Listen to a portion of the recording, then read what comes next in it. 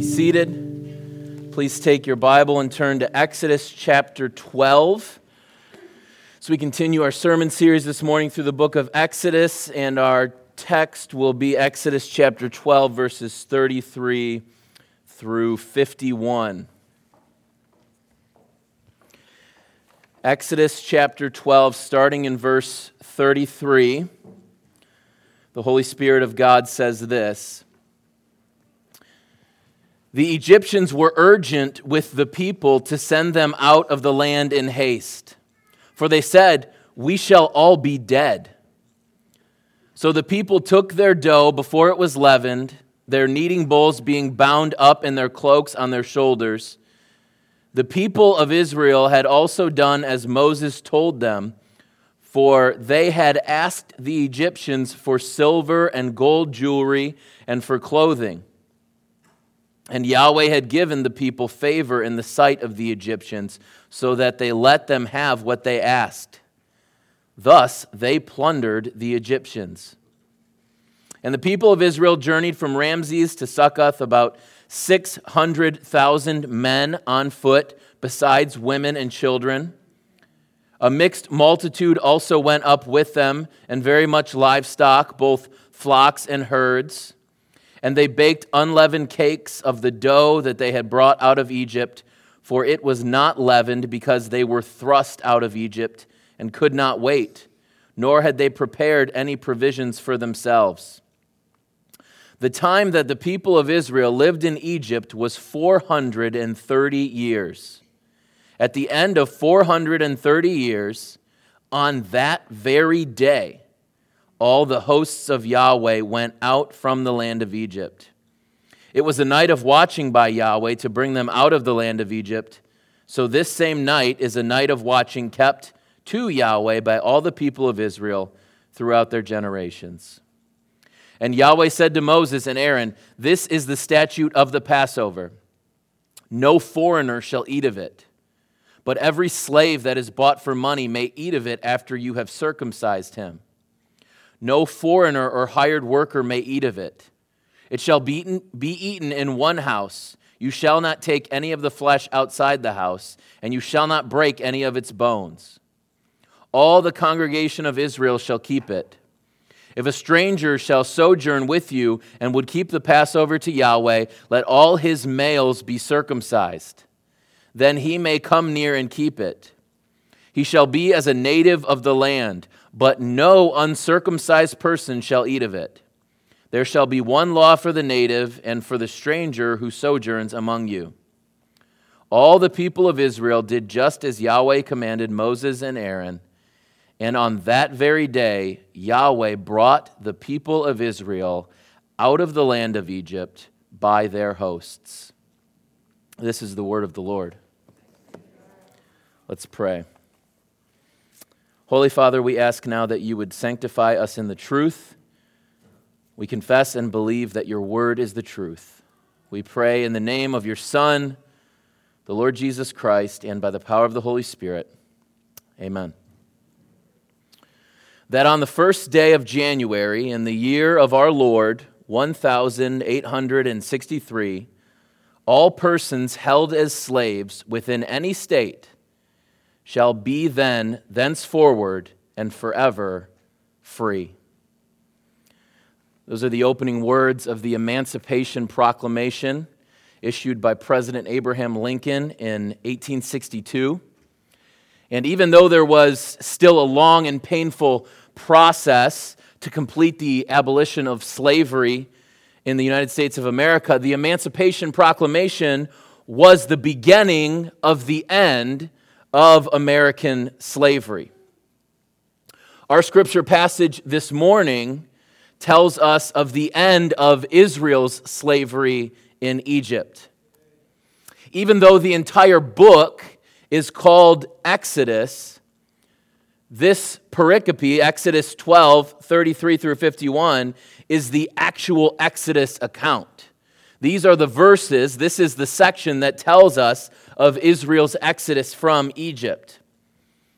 As we have been preaching through the book of Exodus, we have witnessed key historical redemptive events leading us to the Exodus. Stories that anyone who's been in church for any amount of time would be familiar with. Stories like the burning bush and the 10 plagues or the 10 strikes. We're still awaiting other key events, redemptive historical events tied to the Exodus, like the crossing of the Red Sea, the golden calf, and the giving of the 10 commandments at Mount Sinai. But this text, this sermon this morning, is the actual Exodus from Egypt. In this narrative, Holy Scripture emphasizes three important themes, important elements, important points about the actual Exodus that we're going to work through here. And what's going to happen is these themes in this text are going to show us, they're going to lead us to how the story of the Exodus connects to our story here in 2022 through the story of Jesus Christ. So the first important theme, or the first important point that we want to note is the plunder. The plunder. There may or may not be a little alliteration this morning, okay? But you got to wait for it. You got to wait for it. The first one is plunder, that the Israelites plundered the Egyptians. Don't forget that Yahweh promised Moses that this was going to happen. When Yahweh spoke to Moses through the burning bush, he said this in Exodus chapter 3. He said, "And I will give this people favor in the sight of the Egyptians, and when you go, you shall not go empty. But each woman shall ask of her neighbor, and any woman who lives in her house for silver and gold jewelry and for clothing. You shall put them on your sons and on your daughters, so you shall plunder the Egyptians." That's Exodus 3:21 through 22. So as Yahweh promised, when he delivered his old covenant people from slavery, he did not send them away empty-handed. No, Yahweh plundered his enemies. It's important that we note here that in truth, the Lord didn't steal anything that didn't already belong to him. God is the creator of all things. God and all of creation is rightly his. Scripture says in other places that the Lord owns the cattle on 1,000 hills. Now, again, if you've been in church for any length of time, you're probably familiar with that passage, but also you're living in Metro Detroit in 2022, and so you're like, okay, God has a bunch of cows. You know, what does that even matter? The point is that the Lord has infinite wealth.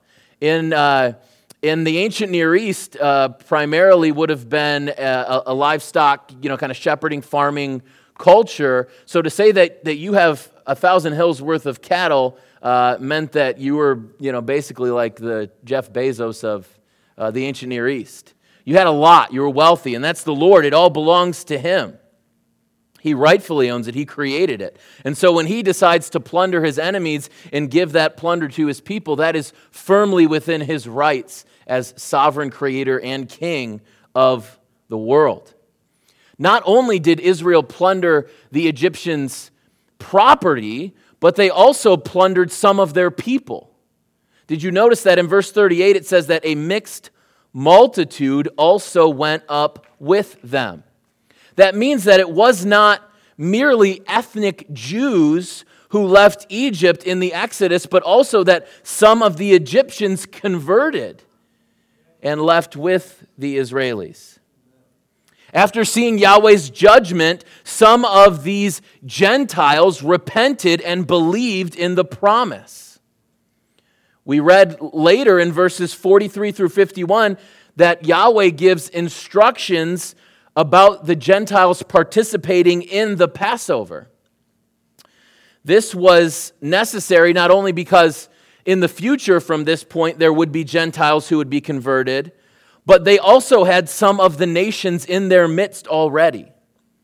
So even this is where it's important for our hermeneutics and how we understand Israel, ancient Israel, and even modern Israel in relation to the Bible, is that even before Israel was officially a nation, Okay? Israel is not a nation until they get the law at Mount Sinai.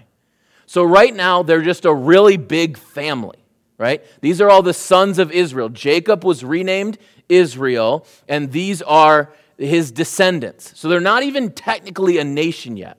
That doesn't happen till Mount Sinai. So even before Israel is officially a nation, there are some in their midst that are not ethnically Jewish. The point is that from the very inception of Israel's national and covenantal identity, true Israel, those who are actually Israel, the people of God, are not only ethnic Jews. So biblically speaking, Israel does not mean and has never meant strictly ethnic Jews. True Israel under the Old Covenant were all those who submitted to the covenant and believed in the promise, Jews and Gentiles. This plundering of God's enemies was a shadow that was pointing us forward to the fulfillment of the one who is the true Israel, the true person of God, namely his Son, the Lord Jesus Christ, and what he would do through his life, death, and resurrection. It's interesting this as you follow this vocabulary through the Bible. In Mark chapter 3, Jesus is answering a charge that's being leveled against him by the Jewish leadership. And their charge is that Jesus exorcises demons using the power of Satan. So the Jewish leaders were saying, well, of course you can make the demons leave because you made a deal with the devil, and so all of his cronies listen to you, and that's why you have the power to do it, because you're basically Satan, because you're in cahoots with Satan, so that's why you can exorcise demons. Jesus' response, it's interesting, Jesus is answering their question. He's going to let them know that he's not on Team Satan, but the vocabulary that he uses and the illustration that he gives is actually connected to what's happening here in the Exodus. Jesus says that he actually came to plunder Satan, just as the Israelis or the Jews plundered the Egyptians. Listen to Mark 3:27. No one can enter a strong man's house and plunder his goods unless he first binds the strong man. Then indeed he may plunder his house. Jesus says, I'm not in cahoots with Satan. I came to bind Satan and to plunder all that he had. We see this same truth from another angle in Revelation chapter 20. Listen to this, Revelation chapter 20, 1-3. Then I saw an angel coming down from heaven, holding in his hand the key to the bottomless pit and a great chain. And he seized the dragon, that ancient serpent, who is the devil and Satan, and bound him for 1,000 years, and threw him into the pit and shut it and sealed it over him, so that he might not deceive the nations any longer until the 1,000 years were ended. So Mark chapter 3 and Revelation chapter 20 both talk about Satan being bound.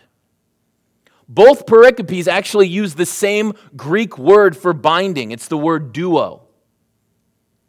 There's strong evidence that these two passages are talking about the same event, namely that when Jesus Christ resurrected from the dead, he bound Satan so that Satan might not deceive the nations any longer. It's the reason why the gospel has gone to the ends of the earth. Israel's plundering of the Egyptians foreshadows what Jesus Christ came to do. Egypt is a type of Satan. Egypt is in the line of the seed of the serpent. Jesus Christ is both Yahweh and true Israel. Jesus is both covenant maker and covenant keeper. Jesus is both truly God and truly man. Jesus is the one mediator between God and man. 1 Timothy 2:5.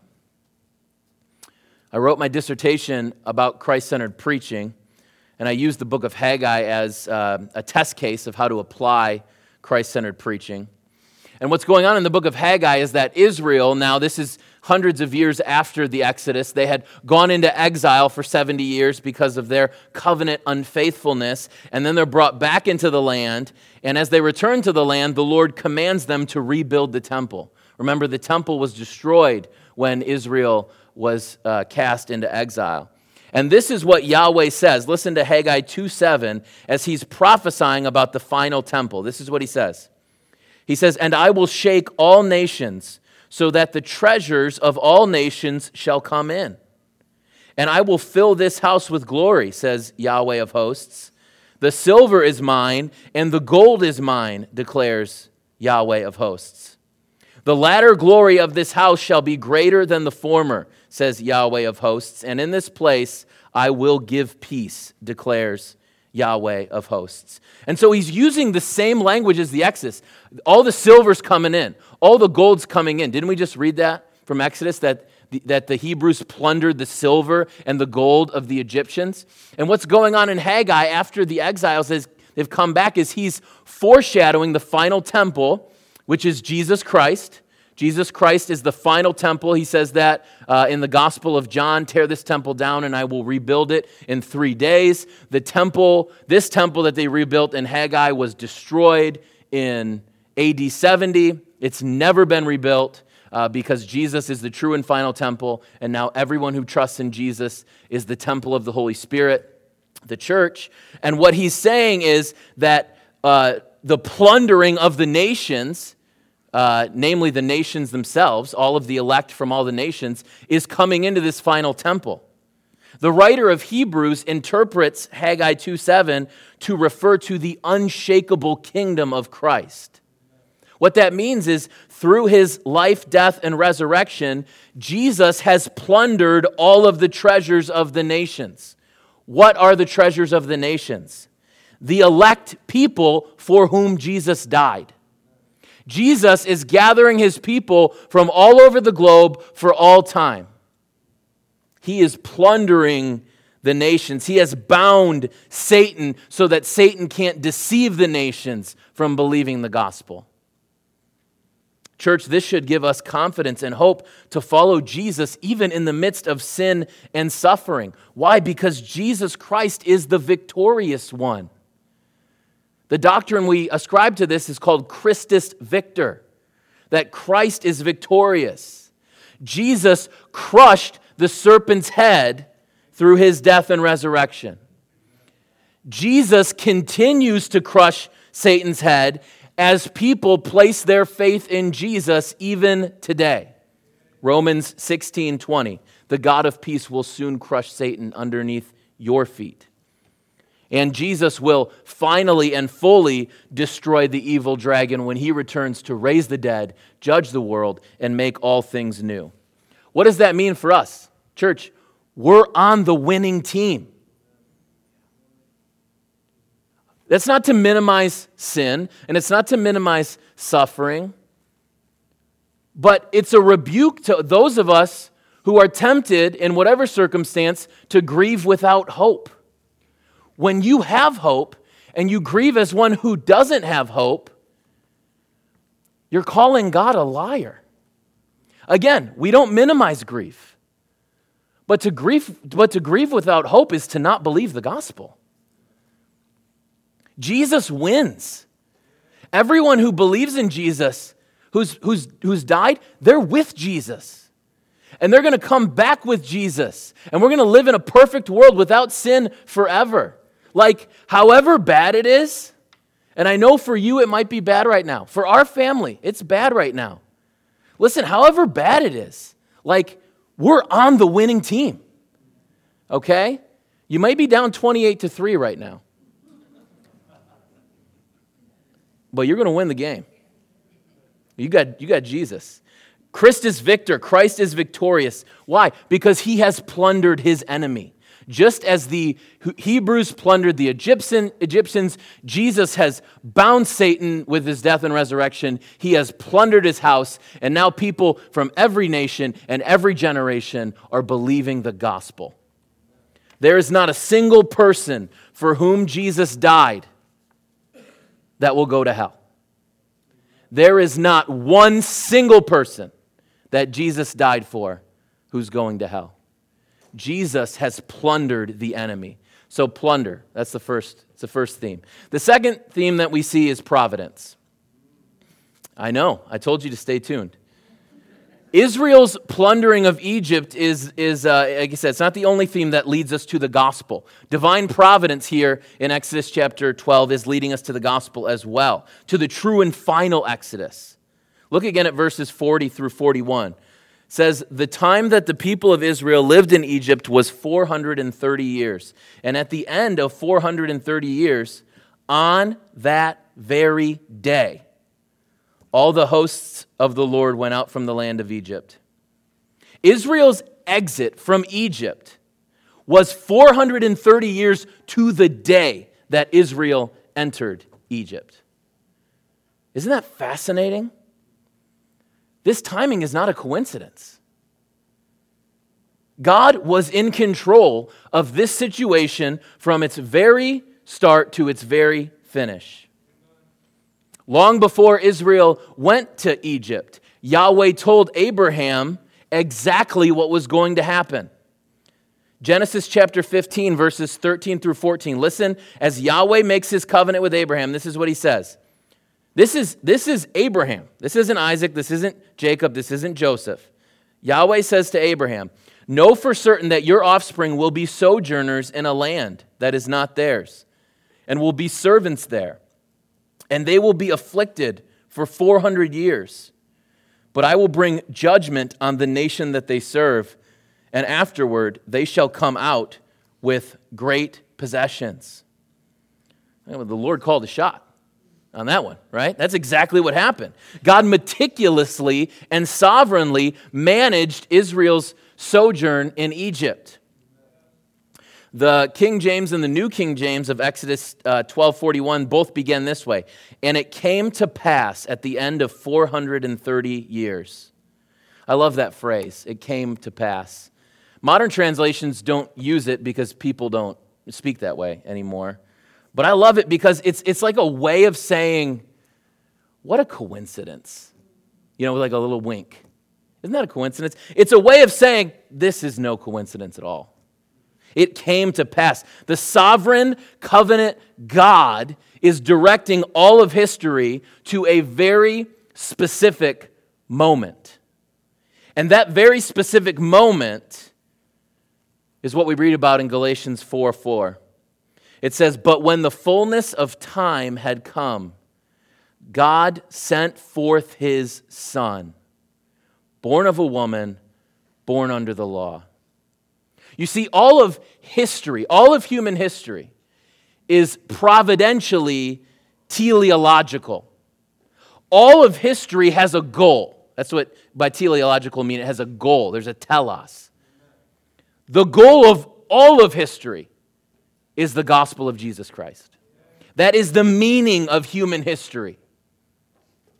The gospel of Jesus tells us that God is our holy creator, and that Adam sinned, and that in Adam we sinned against God.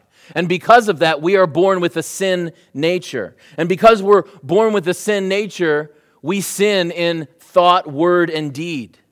We sin by what we have done, and we sin by what we have left undone. Pastor Brett just led us moments ago in our weekly confession and pardon, where we rehearse these truths every single week, that we are sinners, that if we say we have no sin, we deceive ourselves, and the truth is not in us. We fell in Adam, and we practice sin because we fell in Adam. But thanks be to God, as the Nicene Creed says, that for us and for our salvation, the Father sent his Son to be conceived by the Holy Spirit and born of the Virgin Mary. His Son's name is Jesus of Nazareth. He indeed lived a truly human life, yet without sin, Hebrews 4:15. He died on the cross bearing God's wrath against our sin. He was buried, and on the third day he resurrected from the dead. Now, everyone who will repent and believe in Jesus Christ will be saved. The Holy Spirit, when He changes your heart, you turn from your sin toward Jesus. You place your faith in Jesus. What does that mean? It means you have the knowledge of who Jesus is and what Jesus did. It means that you assent that those things are true and that you transfer your trust to Jesus alone. That's what Jesus came to do. He came to lead the true and final Exodus. And He knew exactly what to do. You know why? Because it wasn't His first time. It's interesting, when we were in Bible class, we were talking about the book of Titus in the New Testament class, and I was talking about how there's a verse in Titus that I don't like the translation. I don't think it's the best translation in the ESV. And what's ironic is that, Pastor Andrew came and led us in our call to worship, and I don't know what version he was reading from, but I like the ESV's translation better. Listen to Jude 5 from the ESV. It says, "Now I want to remind you, although you once fully knew it, that Jesus, who saved a people out of the land of Egypt, afterward destroyed those who did not believe." Jesus, who saved a people out of the land of Egypt. Isn't that interesting? Jude doesn't say God saved a people. He doesn't say the Father. He says Jesus. Not even the Son. He says Jesus saved a people out of the land of Egypt. Under the inspiration of the Holy Spirit, Jude reveals to us that Jesus Himself led Israel out of Egypt in the Exodus. We know that's true for a couple of reasons. Number one, that's true because Jesus is Yahweh. In John 8:58, Jesus says, "Before Abraham was, I am."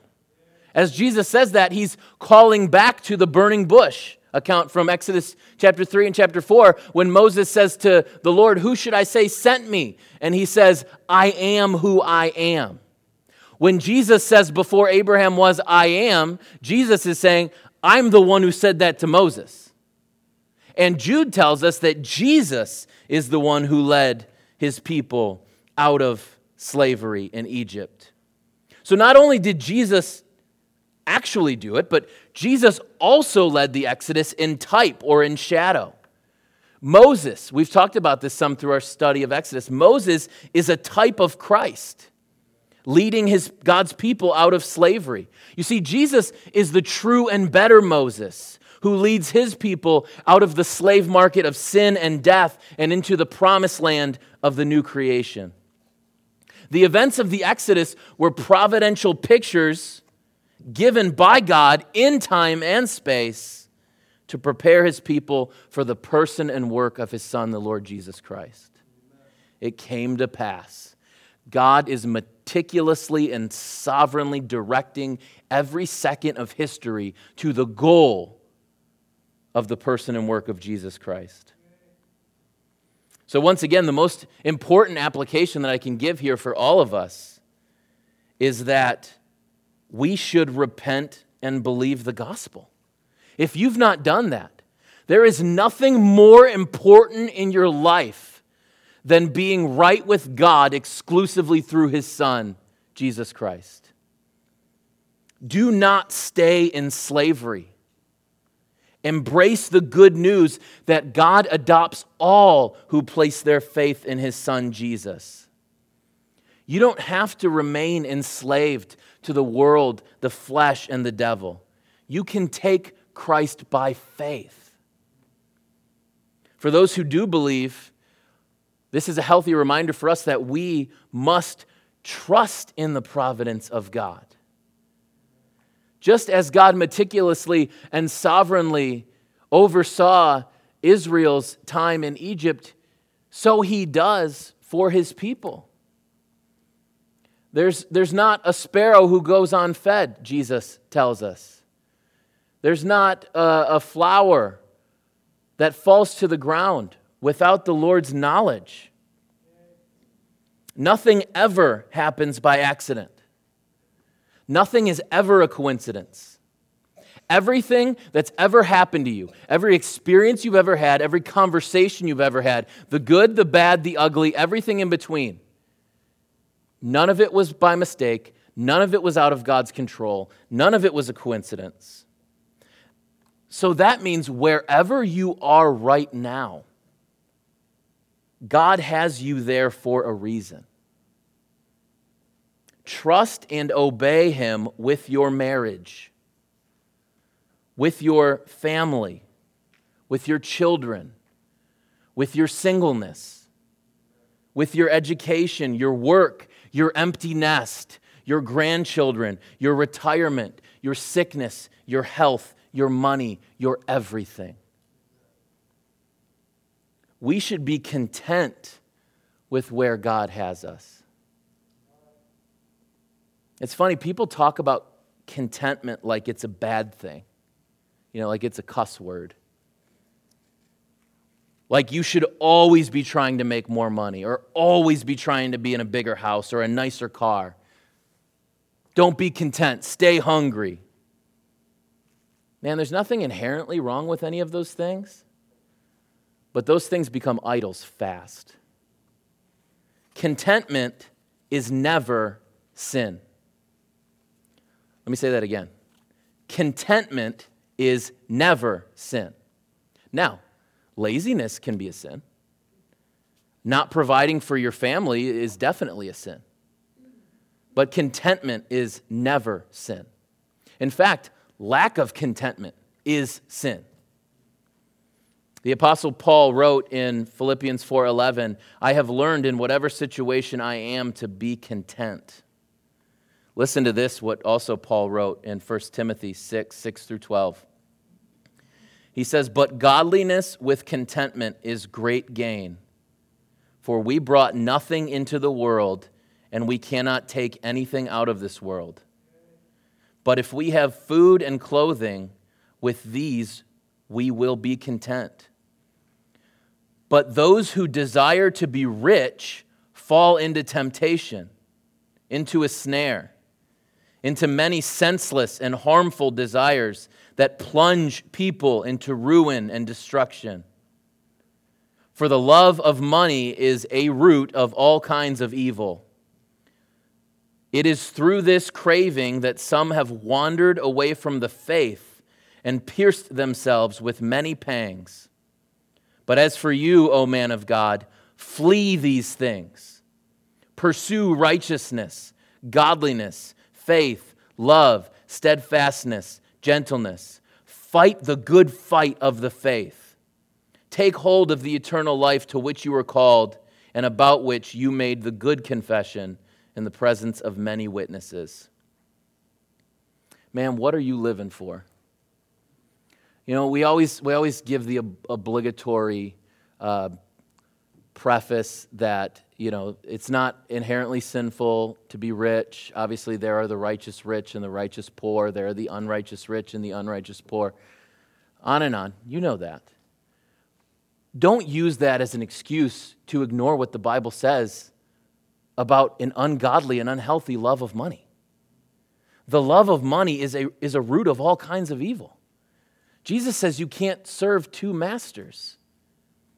Paul says here that those who love money, who build their life on pursuing wealth, the bigger house, the better car, the higher portfolio, whatever it is, if that's what you're living for, then you are going to plunge yourself into destruction.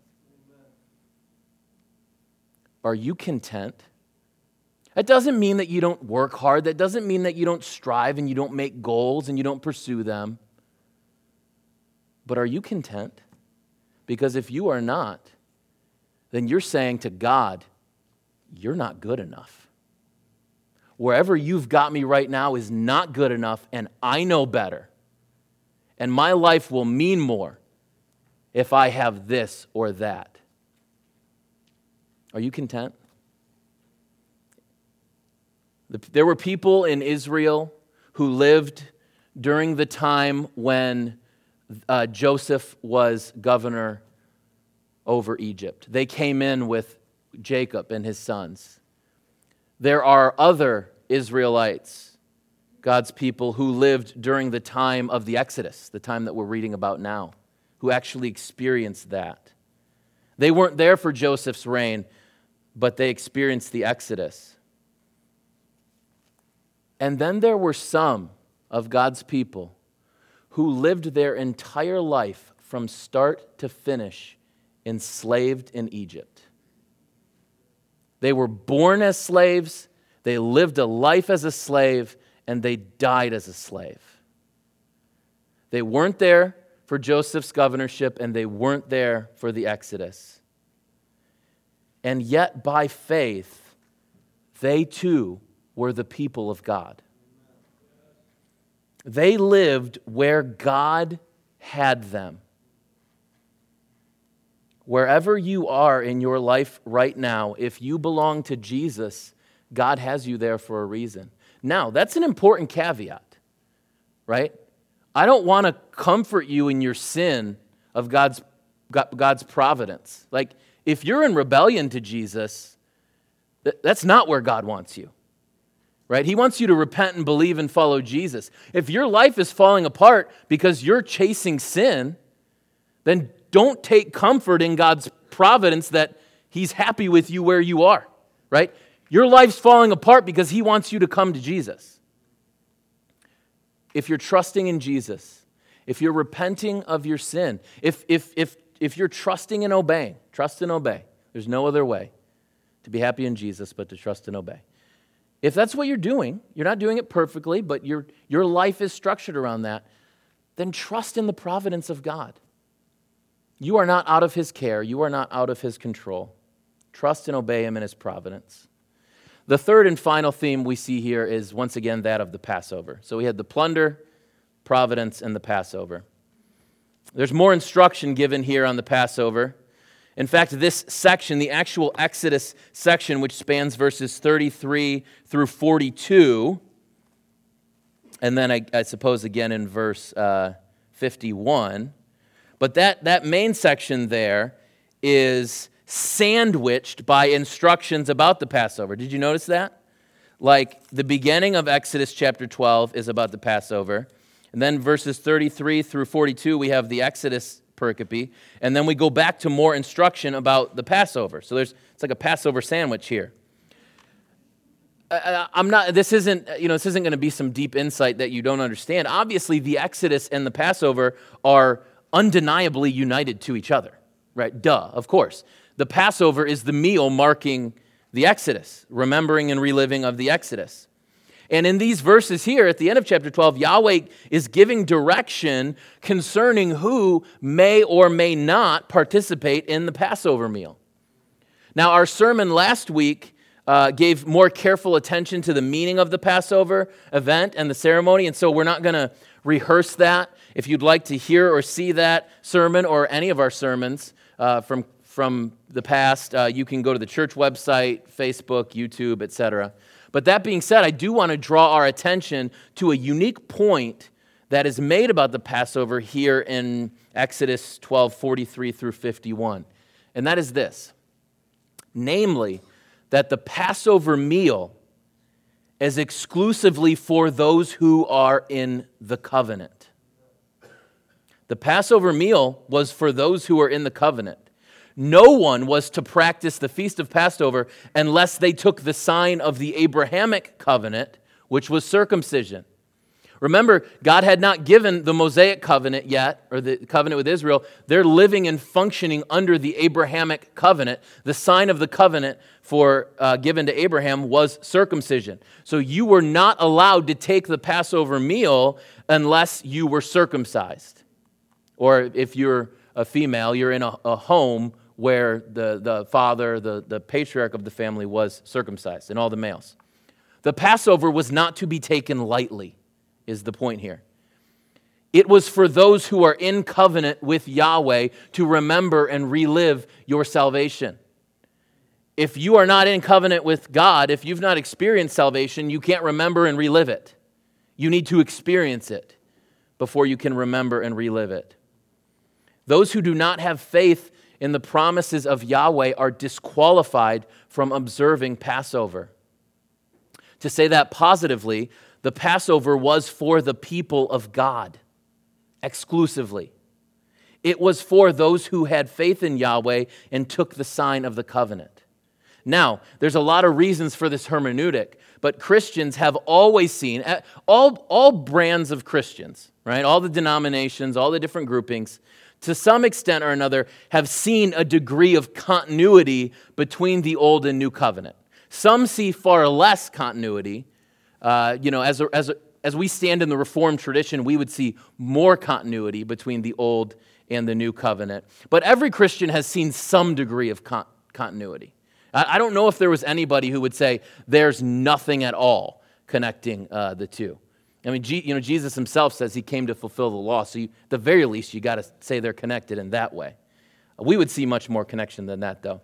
But just as God's old covenant people took the sign of circumcision by faith as a prerequisite for the Passover meal, Christians of all denominations have believed, taught, and practiced that God's new covenant people, the church, take the sign of baptism as prerequisite for the Lord's Supper, which is, of course, the fulfillment of the Passover meal. Now, different traditions and different denominations practice baptism differently, right? Okay, we're not talking about Roman Catholic Church. We're not talking about Church of Christ. I'm not talking about anyone who would practice baptismal regeneration, which is an affront to the gospel. Okay, so take those out.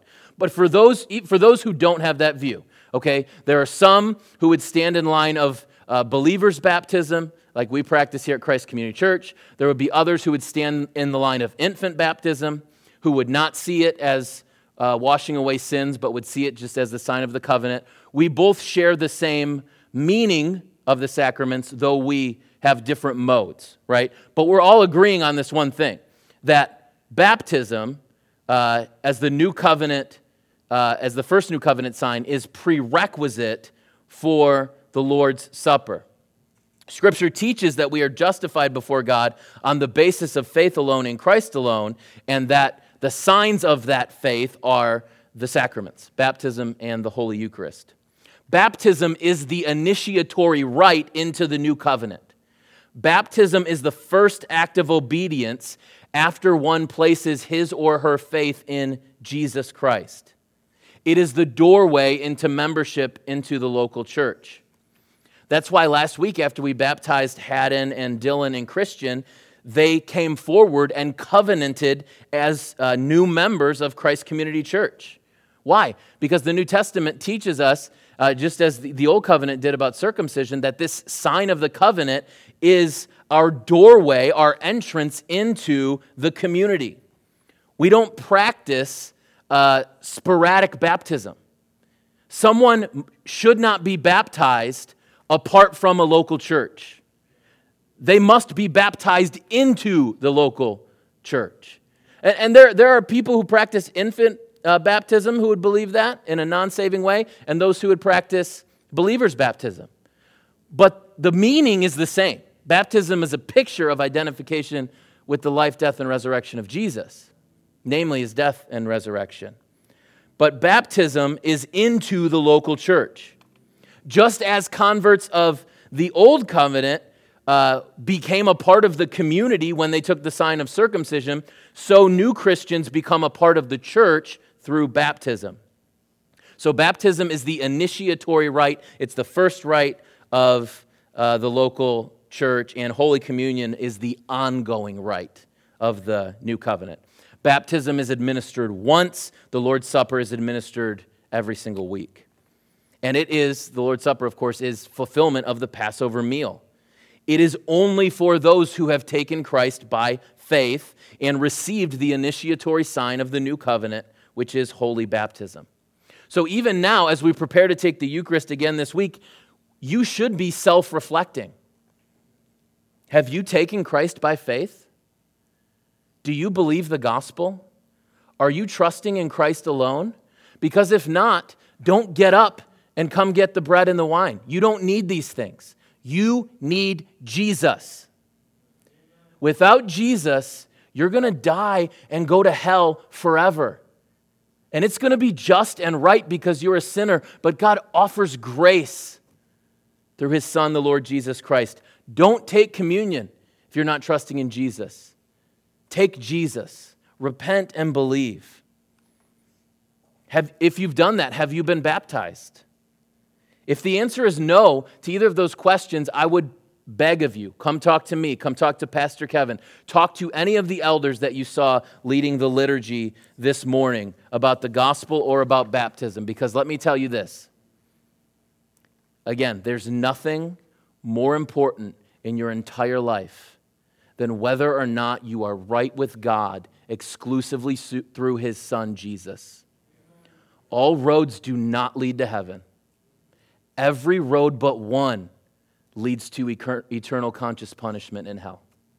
Every road but one. But you know what the good news is? That road's not a mystery. It's the good news of Jesus. Repent and believe. If you are a baptized Christian, then we welcome you this morning to the Lord's table so that you can remember and proclaim that Christ has died, Christ has risen, and that Christ will come again. Even though President Abraham Lincoln's Emancipation Proclamation was effective on January 1st, 1863, it was still indeed a long and painful process to actually abolish slavery in the United States. And church, listen, I know you know my pattern, so you know we're wrapping this up and you're starting to shuffle a little bit, but this is good, okay? I want you to hear this. The same is true for God's people. They were physically freed from Egyptian slavery, but their hearts were still enslaved to sin. This is important because we want to be the people who love our neighbors as ourselves, and we want to be the people who rightly say things like racial injustice and all forms of injustice are antithetical to Jesus and His kingdom. Amen to all that.